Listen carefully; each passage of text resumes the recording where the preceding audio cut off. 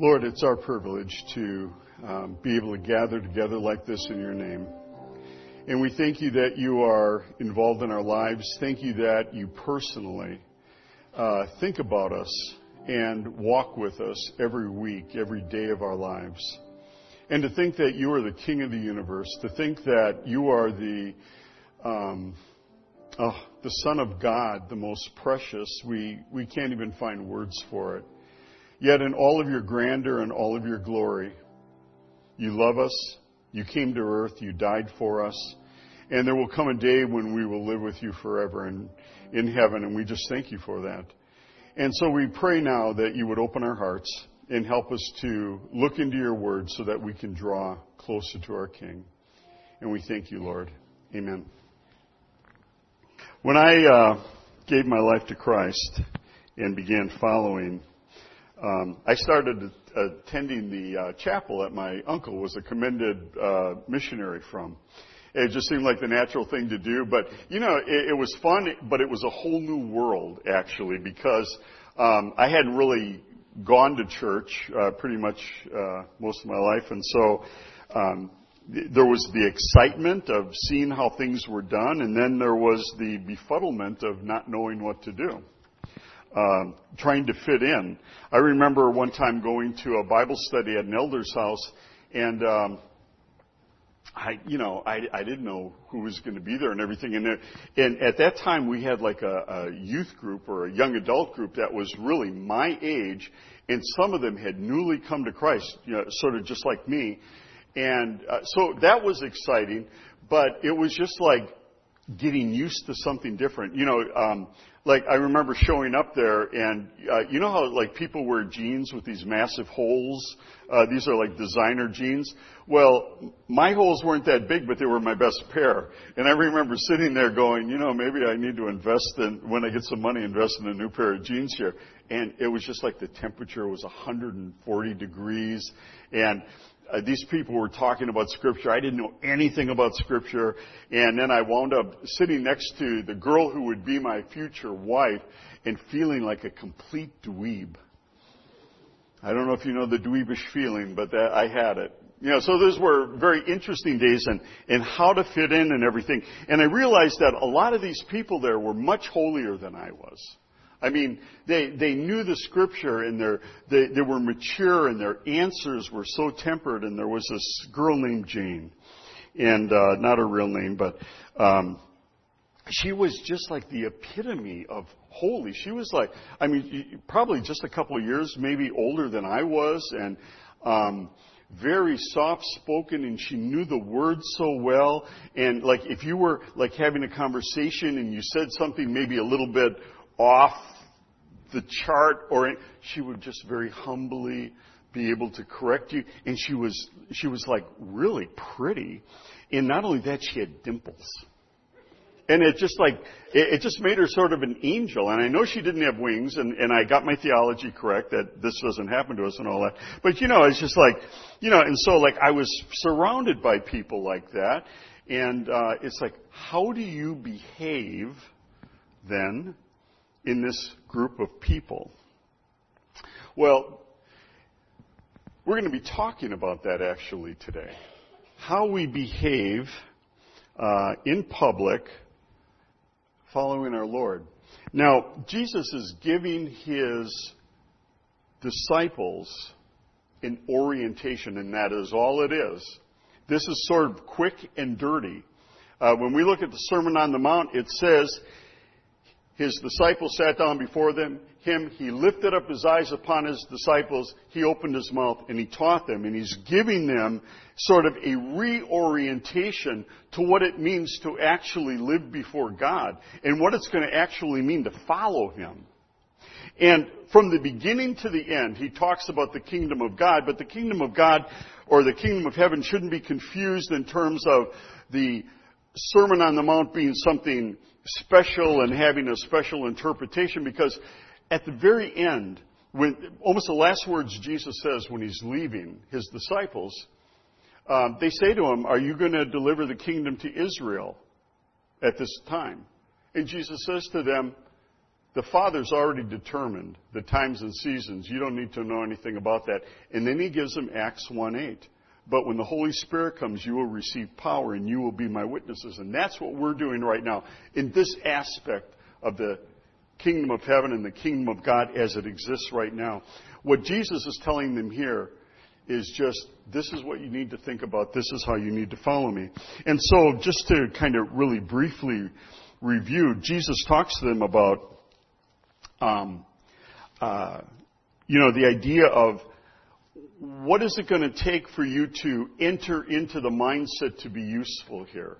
And that's what we call the Beatitudes, the attitudes about serving in the kingdom. And he talks about being poor in spirit. And why not? Because this is a wrecked world.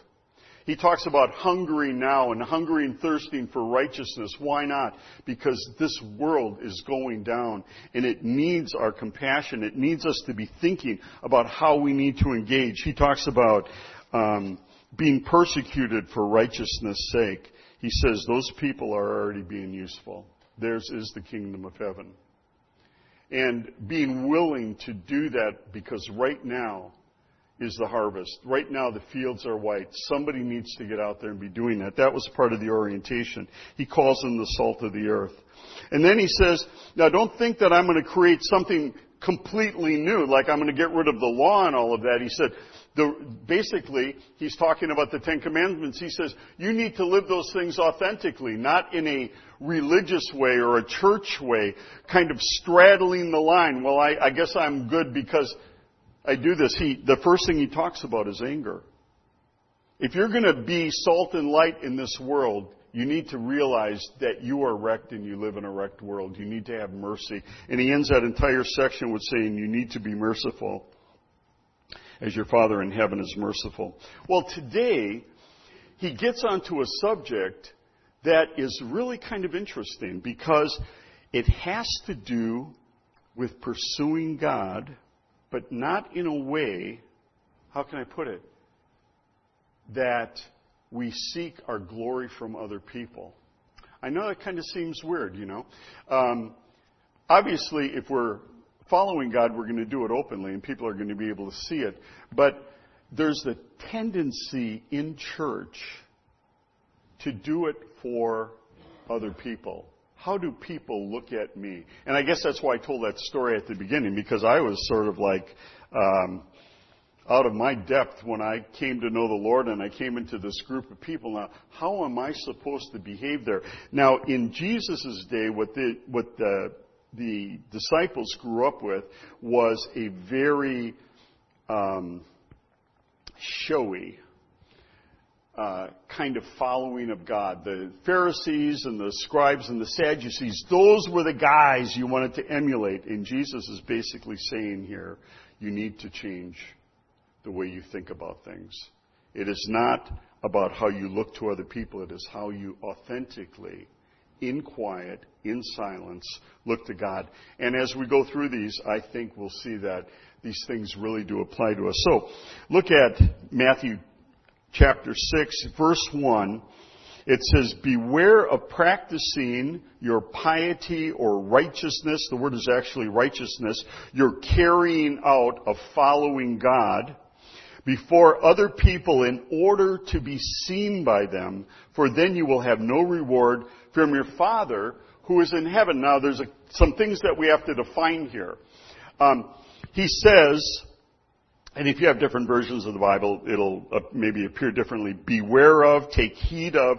It basically is saying, focus your mind on this, not to do what I'm going to tell you to do.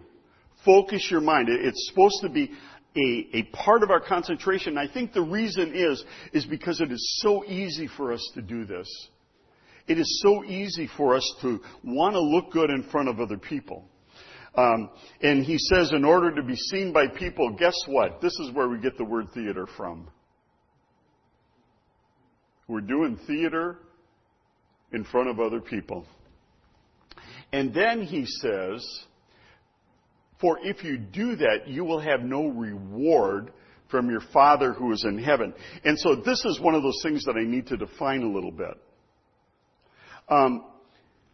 what about this whole thing with rewards? I mean, some of you right away are thinking about claim it and name it, or name it and claim it, and, prosperity theology and all this kind of stuff about rewards. Well, here's the thing, is that Jesus does talk about rewards.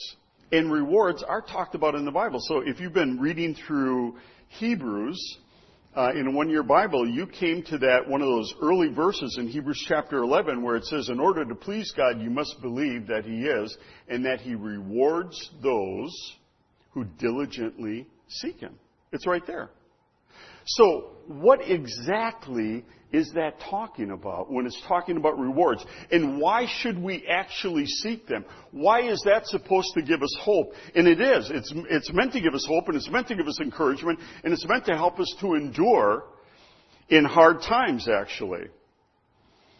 Well, as I was puzzling about this in our Wednesday night discipleship group, some of the guys started getting onto this, because here's the interesting thing. When you get into Hebrews chapter 11, it says this basically twice in that chapter. Now, all of these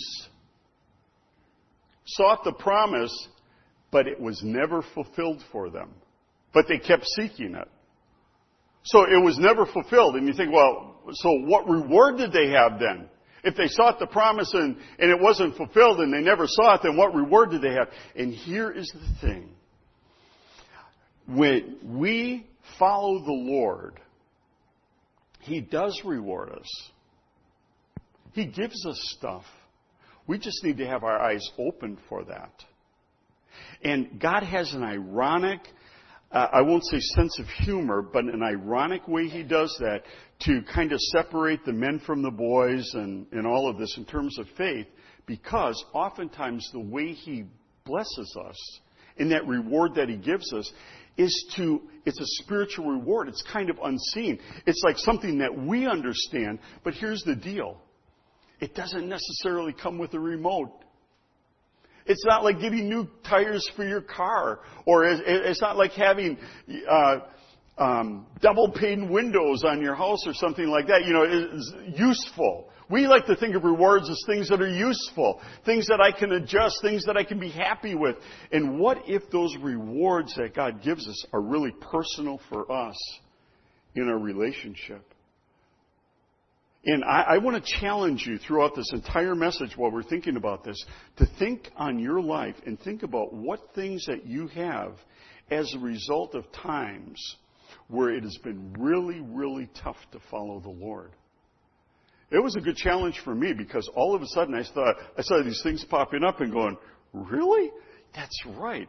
If I hadn't gone through that, if I hadn't had to suffer through that and have my name cast out as evil, I never would have been at that place. But see, these rewards only make sense if you really have your focus on the Lord, if you're really seeing clearly. Now, in Hebrews chapter 11, let me give you a real small example of this. And it's really kind of an ironic example. Okay. It talks about Abraham, right? Abraham didn't see everything that God was going to do, but he did see a little bit of it. And Abraham was in the wilderness for 25 years before God made good on him having that son of promise. 25 years of following, of leaving a city and leaving family and leaving comfort and leaving indoor plumbing and leaving good cell phone reception, all those things, to live in Canaan. Were there any rewards in all of that? So, and it's just kind of a weird thing, but so Jesus is in conflict in John chapter 8 with the Pharisees. And they say, hey, we're children of Abraham. Jesus said, if you were children of Abraham, you would welcome what I say. Because here I am, a man standing before you, sharing what God shared with me, and you want to kill me. That's not what Abraham did. And I remember reading that one time, because, I've read it. If you read the Bible every year, you read it every year. And I remember reading that one time and going, wait a minute. When did Abraham not kill somebody because of something he heard? And So anyway, this is kind of weird, but you have to trust me on this. So here's the deal. Abraham, you remember the story of Abraham meeting the angel of the Lord and those two angels that were going to go out to Sodom and Gomorrah, right? And the angel says to Abraham, in a year, Sarah's going to have a baby. Sarah's in the tent listening at the keyhole, laughing. That's not going to happen. Because she can hardly believe that would actually happen to her, right? Do you realize that God, the Father, has never been seen? Never been seen. Holy Spirit has never been seen. The only manifestation of the Trinity that has ever been seen is Jesus, the angel of the Lord in the Old Testament. And when Abraham talks to the angel of the Lord there, he's addressing him as God. And then it occurred to me, what Jesus is sharing there actually took place. Here I am, a man, telling you what God has told me, and you want to kill me, but, adding a couple words, but when I did that with Abraham, and I talked to Abraham, that's not what Abraham did. Abraham got to talk with God. He got to talk to the pre-incarnate Jesus. I think that's a reward. Right? Wouldn't that be cool? And then honestly, if you say this in a large enough group, some people are saying, I'd still rather have the thing that you could use with the remote, or I'd rather have the tires on the car. But see, for Abraham, that was a reward of those years of enduring. And what I'm seeing here, and what Jesus is saying, he's teaching his disciples to live their life in such a way that they know there will be a reward in following. And I think he's saying that to us too. So, here we go, and we got a much now. Matthew 6:2-4. He says to them, "Thus, when you give to the needy, sound no trumpet before you as the hypocrites do in the synagogues and in the streets, that they may be praised by others. Truly I say to you, they have received the reward. But when you give to the needy, do not let your left hand know what your right hand is doing, so that your giving may be in secret, and your Father who sees in secret will reward you." What he's talking about here is the idea of giving, acts of mercy. And he's saying, you know how it's done here in Israel. The Pharisees go out and they make a big theater of this whole thing. When they go out and they give alms to the poor, etc., etc. He's saying, you don't do that. You do it so quietly, nobody knows that you did it except your Father who is in heaven. And it is kind of the thing here, he says, that it may not be seen by men. People find out. Paul even says that in 1 Timothy chapter 5. Good deeds will eventually be found out, so don't worry about it. But it's the idea of not doing it on purpose. Now you say, well, that's really no problem, is that? So what does Paul say at the end of 1 Timothy in chapter 6? There are some who think that godliness is a good means of gain. Right? The way they practice their Christianity is bringing in this stuff. It's given them a reputation and everything. Acts chapter 5, you don't realize how important that is. This is the first instance in the new church of a couple seeking prominence through giving. It's just like the church is so new and they're trying to already become an important thing. They saw Barnabas give a gift and they're going, wow, everybody loves Barnabas. You know what we should do, honey? Let's say we gave it all. Let's sell that property. We'll keep a good portion here, so we can buy something with a remote and all that. But we'll give it there. And then they'll have our names on the plaque. And what did God think about that? He didn't think that was funny at all. And the thing is, he stopped doing that kind of discipline back then. But that happens today all the time. People seeking position because of what they give. because of their acts of mercy. And the thing is, I'm going to kind of leave it here, but, if you read 1 Corinthians chapter 12, here's the funny thing about, the listing of gifts and all that. The first thing Paul mentions is the jealousy of people who want a different gift. They don't want the little gift. They want the big gift. Because I'm not a hand, I'm no longer part of the body. I'm just a mangy old foot. Can you imagine what it would have been like if you would have been a farm owner? I mean, you would have been the boss back in the day, right? And one of your little peon slaves becomes a believer. And God, in His messed up sense of humor, gives him the gift of pastor-teacher or the gift of prophet. But you got the gift of maybe helps or something. But he's the guy with the voice. But you're the boss. You should have the voice, right? You got seniority over that little guy. Do you see how that could start tearing up the church and start bringing things off kilter? And it was. In Corinth it was. All over. I saw this happen in a church. And the guy had a wonderful gift. He made it a little bit ostentatious. Made himself kind of popular. And the problem was he wanted to be the boss. Did not bode well. Anyway, Jesus is saying, don't do it. But He's also saying, if you do it, if you have this gifting, if the Lord moves you to be generous, do it quietly. Do it before your Heavenly Father. And He's saying this, He will reward you. Okay, praying. This is a big one. In verse 5, it says, when you pray, you must not be like the hypocrites, for they love to stand and pray in the synagogues and at the street corners, that they may be seen by others. Truly I say to you, they have received their reward. But when you pray, go into your room and shut the door and pray to your Father who is in secret, and your Father who sees in secret will reward you. So again, it's talking about the rewards. And this is a big section here, but, again, it's one of these things where in the church, how do you let people know how mature you are? You pray. This really messed me up, but I'm going to share it with you.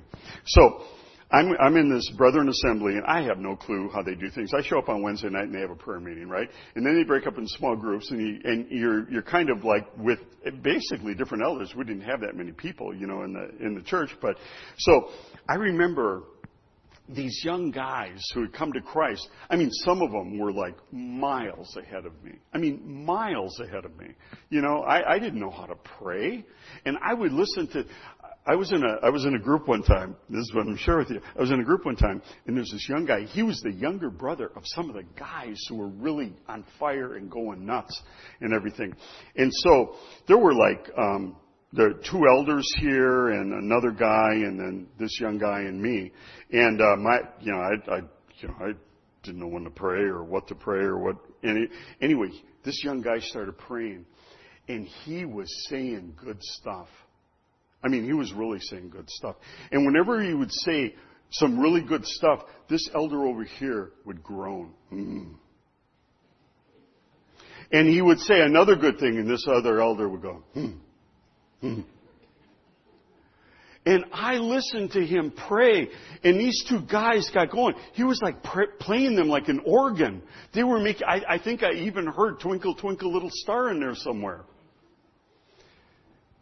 And when I got up to pray, I didn't know what to do. I just, thank you for this and thank you for that. And I shut up, and it messed me up. It messed me up because the thing that occurred to me, am I praying for other people? Because when they got done, that was the other thing too. When we got done, as we were walking out the door, I was standing with these two guys, and they were talking about how mature he was. And what a great prayer that was and everything. And I thought, man, I can't even come close to that. Even among us, it can become a thing. And Jesus says, go in the room and let this be authentic there. Not in public, but authentic in that room. And then he goes on, because this is such a huge point. He says, and when you pray, do not heap up phrases like the Gentiles, because the Gentiles also, they were using God like a vending machine, right? Or like a one-armed bandit. If you throw in enough nickels, something good's going to come out eventually, right? And so, he says, don't do that. He says, they heap up empty phrases, for they think that they will be heard by their many words. Do not be like them, for your Father knows what you need before you ask Him. And then as a young believer, this one really whacked me. Okay, if He already knows what I need before I ask Him, tell me again while I'm praying. And you know what the short answer is? Because you want to talk to Him. It's because you want to talk to Him. I remember when I first became a believer, it was a thing like if you're really holy, you would pray on your knees. And I don't know why, and I can't explain it, but on my right knee, if I got down on that knee, it was just like somebody stuck me with a knife. I couldn't get on my knees. If I did, I would kneel on pillows. And you know what my favorite line was when I knelt to pray? Lord, forgive me. Oh, Lord, forgive me, I'm sorry. Oh. I was always falling asleep on my knees. So I take my dog out for a walk on the tracks. We had Chicago Northwestern went right by our house. And I take dog out on tracks, and it was like you could see for miles. So there was no way a train would sneak up on you unless you wanted to commit suicide, you know. And in fact, I was up there one time, and my dog actually got hit by the train. And it was okay. She survived, but then I had to take both halves for a walk, and that was hard, you know. Well, actually, it was a step down, hit her right in the head. Anyway, she lived. But I would go up there and pray for hours praying. That is cool. And nobody saw it. That's the way to do it. Between you and God alone. And then he goes on and he says, because it's relation, right? It's just you and God praying. So if He already knows what you need, and then Jesus gives them the Lord's Prayer, and it says, pray like this, and you guys can all recite this. Our Father, who art in heaven, hallowed be thy name, thy kingdom come, thy will be done on earth as it is in heaven. Give us our daily bread, and forgive us our trespasses, if you forgive those who trespass against us. Lead us not into temptation, but deliver us from the evil one. The doxology isn't there, so they didn't let us repeat that at Dallas Seminary. Here's the deal. Okay, Jesus is saying, don't get lost in empty religion. And see, I grew up in that, right? Because I grew up in Milwaukee. Milwaukee's like hugely Catholic. And so, Hail Marys and all sorts of other scripted kind of things, you know. So I'm still thinking, so what is this about? And I'm just going to cut to the chase because I'm running out of time quickly. It's a model prayer. But I think what Jesus is actually saying is when you come to me and pray, remember this. When you come to me in prayer, remember this. Here's some leading thoughts. You have a Father who is in heaven. And He knows you. He knows your name. He loves you like a father, but He's in heaven. He can do stuff. Your dad couldn't do stuff like the Heavenly Father can do stuff. And here's the other thing. Hallow His name. Set it apart like nothing else on earth. Live to honor your Father. That's a great guiding thought when you come to prayer. Your kingdom come. His kingdom is coming. That's hope. Your will be done. It's not being done down here, but it will be someday. And God does have it in order in heaven. Thy kingdom come, thy will be done. Those are just good balancing thoughts when we pray. Give us this day our daily bread. He gives us our daily bread. We don't worry about our bread, do you? Do you worry about your bread? You don't worry about your bread. But He gives it to you anyway. That's what you need. Do you worry about your pulse, your next breath? All that comes from God. It's like a heart of thanksgiving. He gives it to us. Forgive us our debts as we forgive those who trespass against us, or forgive our debtors. This is a little bit different, but what he's signifying here is when you come to pray, be very careful about your relationships. I'll talk about this in a second. And then lead us not into temptation. What does that say to you? What that says to me is every day I wake up, I know I am a weak individual. I am a vulnerable individual. So when I come to prayer, I am asking God for a lot of help. I never leave the house exactly whistling a happy tune. I kind of know at this point in my life who I am and that it's so easy to get whacked. And so to have that mindset, God, I need you going out the door. And not only that, because of my own weakness, but we have an enemy. You don't need a special sermon on spiritual warfare. If you just let the Lord's Prayer run through your head every day, there it is, right at the end. Deliver us from the evil one. And then he goes on to say, and this is really interesting because every time Jesus really talks about prayer, he winds up talking about relationships. And he says here, for if you forgive others their trespasses, your heavenly Father will also forgive you. But if you do not forgive others their trespasses, neither will your Father forgive your trespasses. Now, just to say that when Jesus started talking about those things about the law that are going to be there forever, the first thing he talked about was anger. Don't think you haven't murdered somebody because you haven't murdered them. That sounds kind of funny, doesn't it? If you're angry at them, and the idea is you've lost perspective of being on the dying planet. You've lost perspective of who you are and how you need mercy. So we need to extend mercy to other people. And what he's saying right here is your relationships are really important because this is a prayer, right? What hangs up prayer? Holding grudges. Okay, so when Jesus curses the fig tree, the disciples are like awestruck. And Jesus says to them, look, if you have faith, you'll be able to just say to this mountain or this tree, be rooted up and fly over there and all that kind of stuff. And then immediately after he says that, and he says, when you stand praying, if you have anything against anyone, forgive them. So what's the relationship? Anger, holding grudges, not having a heart of mercy, empties out prayer. He's saying if you have faith as a mustard seed, you'll be able to say to this mountain, be removed. If you're mad at somebody, whether it's your wife or your husband or anybody else that you work with, and you're holding a grudge against them and you're unwilling to forgive them, man, you can't move fuzz. That's all you can do. It kills prayer. It kills the Father responding to you in prayer.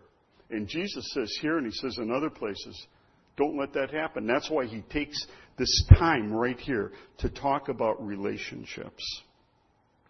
And I read, I forget where it was in Robinson's Word Studies or something, just the complication of that verse. It's that if we are not forgiving other people, we probably don't think we need to be forgiven by God either.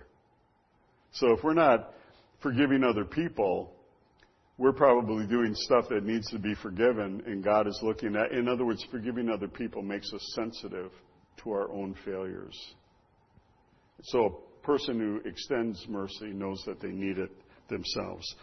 And rolling right along here. Fasting. I wonder if I can do this fast.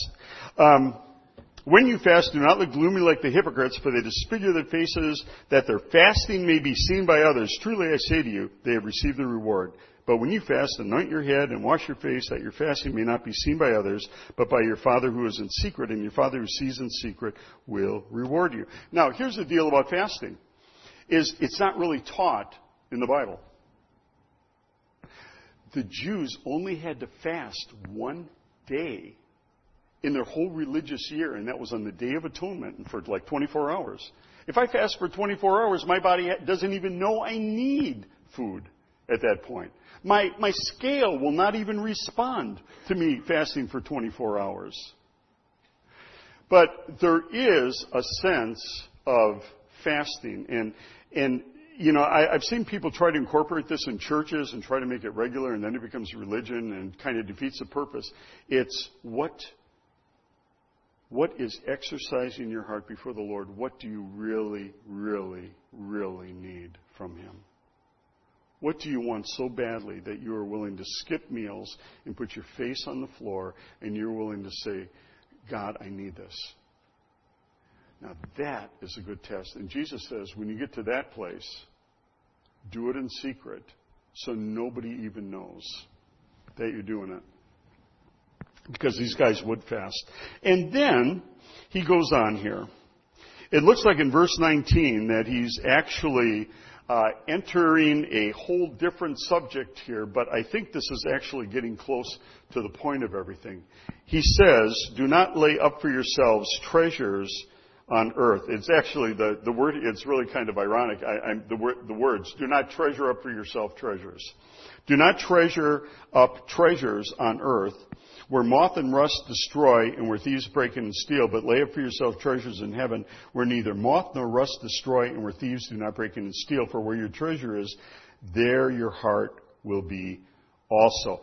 And I think this is getting to the point. What do you really, what really has value for you? Sometimes what really has value for us is what other people think about us. Now, let me, I'm going to kind of run through this a little bit quickly. Jesus talks about the seed that's thrown on the rocky soil, and it grows up quickly with great joy. But it has no root in itself. And when persecution comes, it fades away. And the thing is that oftentimes for us, we love Jesus. I remember Don Sanukian at Dallas Seminary talking about this. We love Jesus. Oh, how I love Jesus. But this is more important to me. It isn't like Jesus isn't important. It's that something else is more important.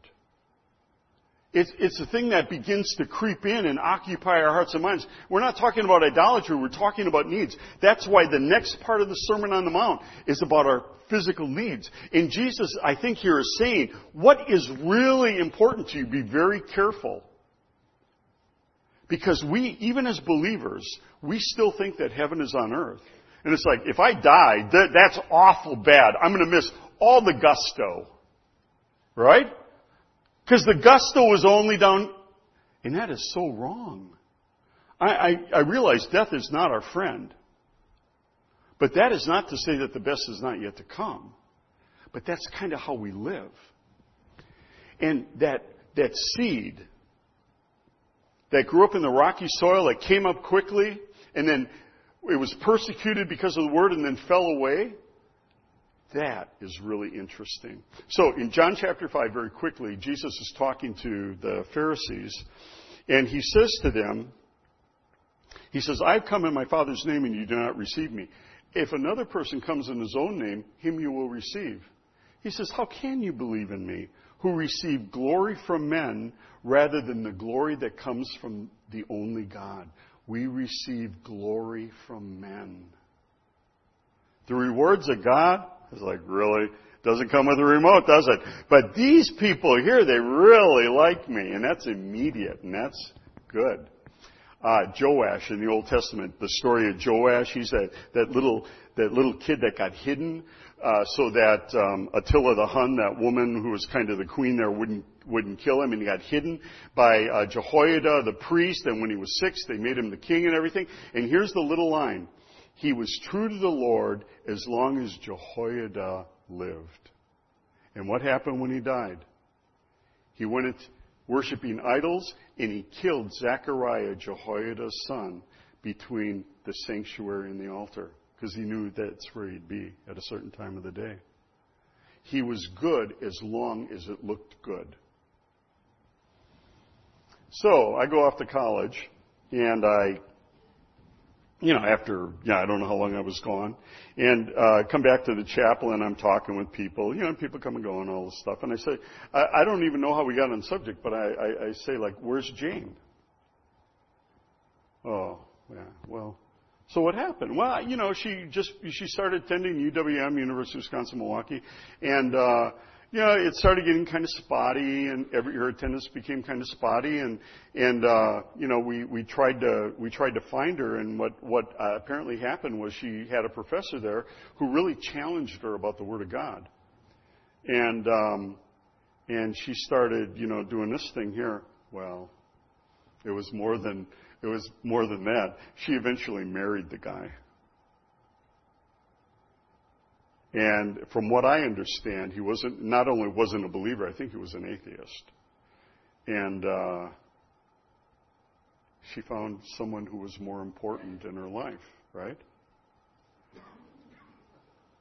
And that's sad. I mean, there's no real joy in that. But how do you know that about people?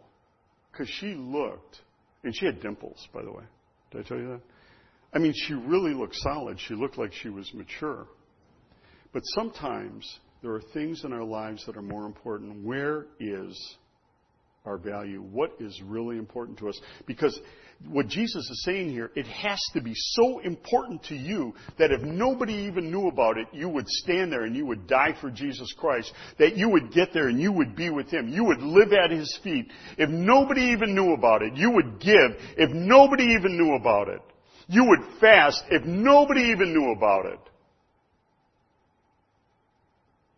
Is He that important in the everyday living of your life that you're willing to give Him the time to read His Word and sit at His feet? You are willing to give Him time, and I hate to sound like an old guy, unmultitasking time to pray to Him. You go into the room and you shut the door instead of, it's wasted time when you're driving, right? So you may as well pray to God. Right? I've done it too. But I'm saying, does He really get legitimate time from you? Because that's how you know the value. It's what happens when nobody is looking. And then the final thing here, and this is a really important thing. So I'm going to be as cryptic as Jesus is. Verse 22, the eye is the lamp of the body. So if your eye is sound, your whole body will be full of light. But if your eye is not sound, your whole body will be full of darkness. If then the light in you is darkness, how great is the darkness? What do you understand? What do you understand? See, because if your understanding is about this whole thing is healthy, then that will guide you in the right direction. You will know how to legitimately honor your Heavenly Father and pursue Jesus Christ. But if your eye is unsound and you think that somehow, if I just show up on Sunday, I'm good to go. If I just do this, then I'm fine. Then I think what Jesus is saying is going to get you into trouble. And we've seen this in Hebrews and in Galatians. When you warp your understanding to Jesus, you make your eye unsound. It's like poking out one of your eyes. And as a result of that, your relationship with Him is going to suffer. So it's the idea I think He's saying here is be very careful about what you think you understand is the right way. You worship God in spirit and in truth. The Father wants to be worshipped in spirit and in truth. Not some kind of, they didn't see me do that, so I'm okay. I'm kind of riding on the line here, so I'm okay. That will warp your understanding. That will start to fill you with darkness. So what about rewards? Let me share one little reward with you. And especially this idea of living at Jesus' feet and trying to understand. There's nothing wrong with growing in your understanding, but trying not to understand and trying to skim things in that gets in your way. But being simple and trying to understand does have some rewards. So, in John chapter 12, the little story there about they're eating at the house of Simon the leper, and Mary's serving, Lazarus is there at table. The 12 disciples are sitting there, who knows what they're discussing and everything. And in walks Mary. Simple, weepy little Mary. She's the one who sat at Jesus' feet while her sister was going berserk serving, putting mints on the plates and all that kind of stuff. But Mary sat at Jesus' feet. And what did Jesus say to her? One thing is necessary, and Mary's chosen the portion that will not be taken away from her. And then, when Lazarus dies, this poor weepy Mary come in there and she's all teared up. And when Jesus saw Mary weeping and those who had come with her weeping, He was moved within His own spirit. And Jesus wept. Weepy little Mary.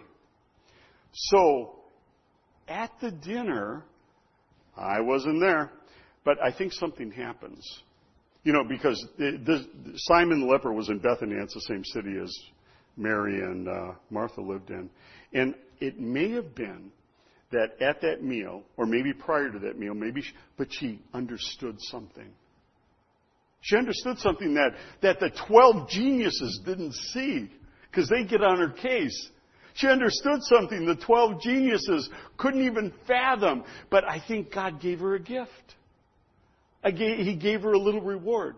And so she breaks this flask and she anoints Jesus. And of course, the 12 geniuses have this huge malfunction, especially Judas, because he's like, man, there's not any money coming into the money thing for me to steal now. And Jesus says to them, politely, he says, leave her alone. What she has done for me is a beautiful thing. It is for my burial. And now, wherever the gospel is preached, this will be a memorial to her, in memory of her. And I think the Holy Spirit showed Mary that this was for his burial. I think she understood something was happening. Maybe she couldn't put it into so many words. And I just want to encourage you guys with this. We follow God, we follow God, we follow God. What do we expect from him? But Jesus says, live in expectation. Get quietly with him. And I would say, ask him for things that ply your heart. Ask him for your neighbor. Maybe you need to fast, but just don't let us know about it. Maybe you need to give to people who are in need. Just don't let us know about it. You need to pray and pray and pray, because we're on a dying planet, with this expectation that your Father in heaven will see it and he will reward you. And the harvest will increase. And he will bless your heart in a way that you never thought possible. But do you have the faith to pursue him? Heavenly Father, we thank you. You have not made this a joke without a punchline. You have made this something that is a living relationship where we follow you every day. And there are hard days to follow you. There are hard weeks to follow you. There are hard months. There are hard years. Yet when we look at these stories in the Old Testament, we realize that your people were incredibly blessed, even though they had to endure long and hard things. And we will be incredibly blessed too if we will turn our heart to following our Savior authentically and strongly, praying, giving, just crying out for this harvest, loving the people around us, being their brothers and sisters, but doing it in such a way that we understand that you're watching. And you're not wanting to penalize us. You're wanting to bless us. You're wanting to reward us. You're wanting to open our hearts and to show us things we would never have seen before. And I am happy to live in that expectation. I don't care about the remote controls. I don't care about the tires on the car and all that stuff.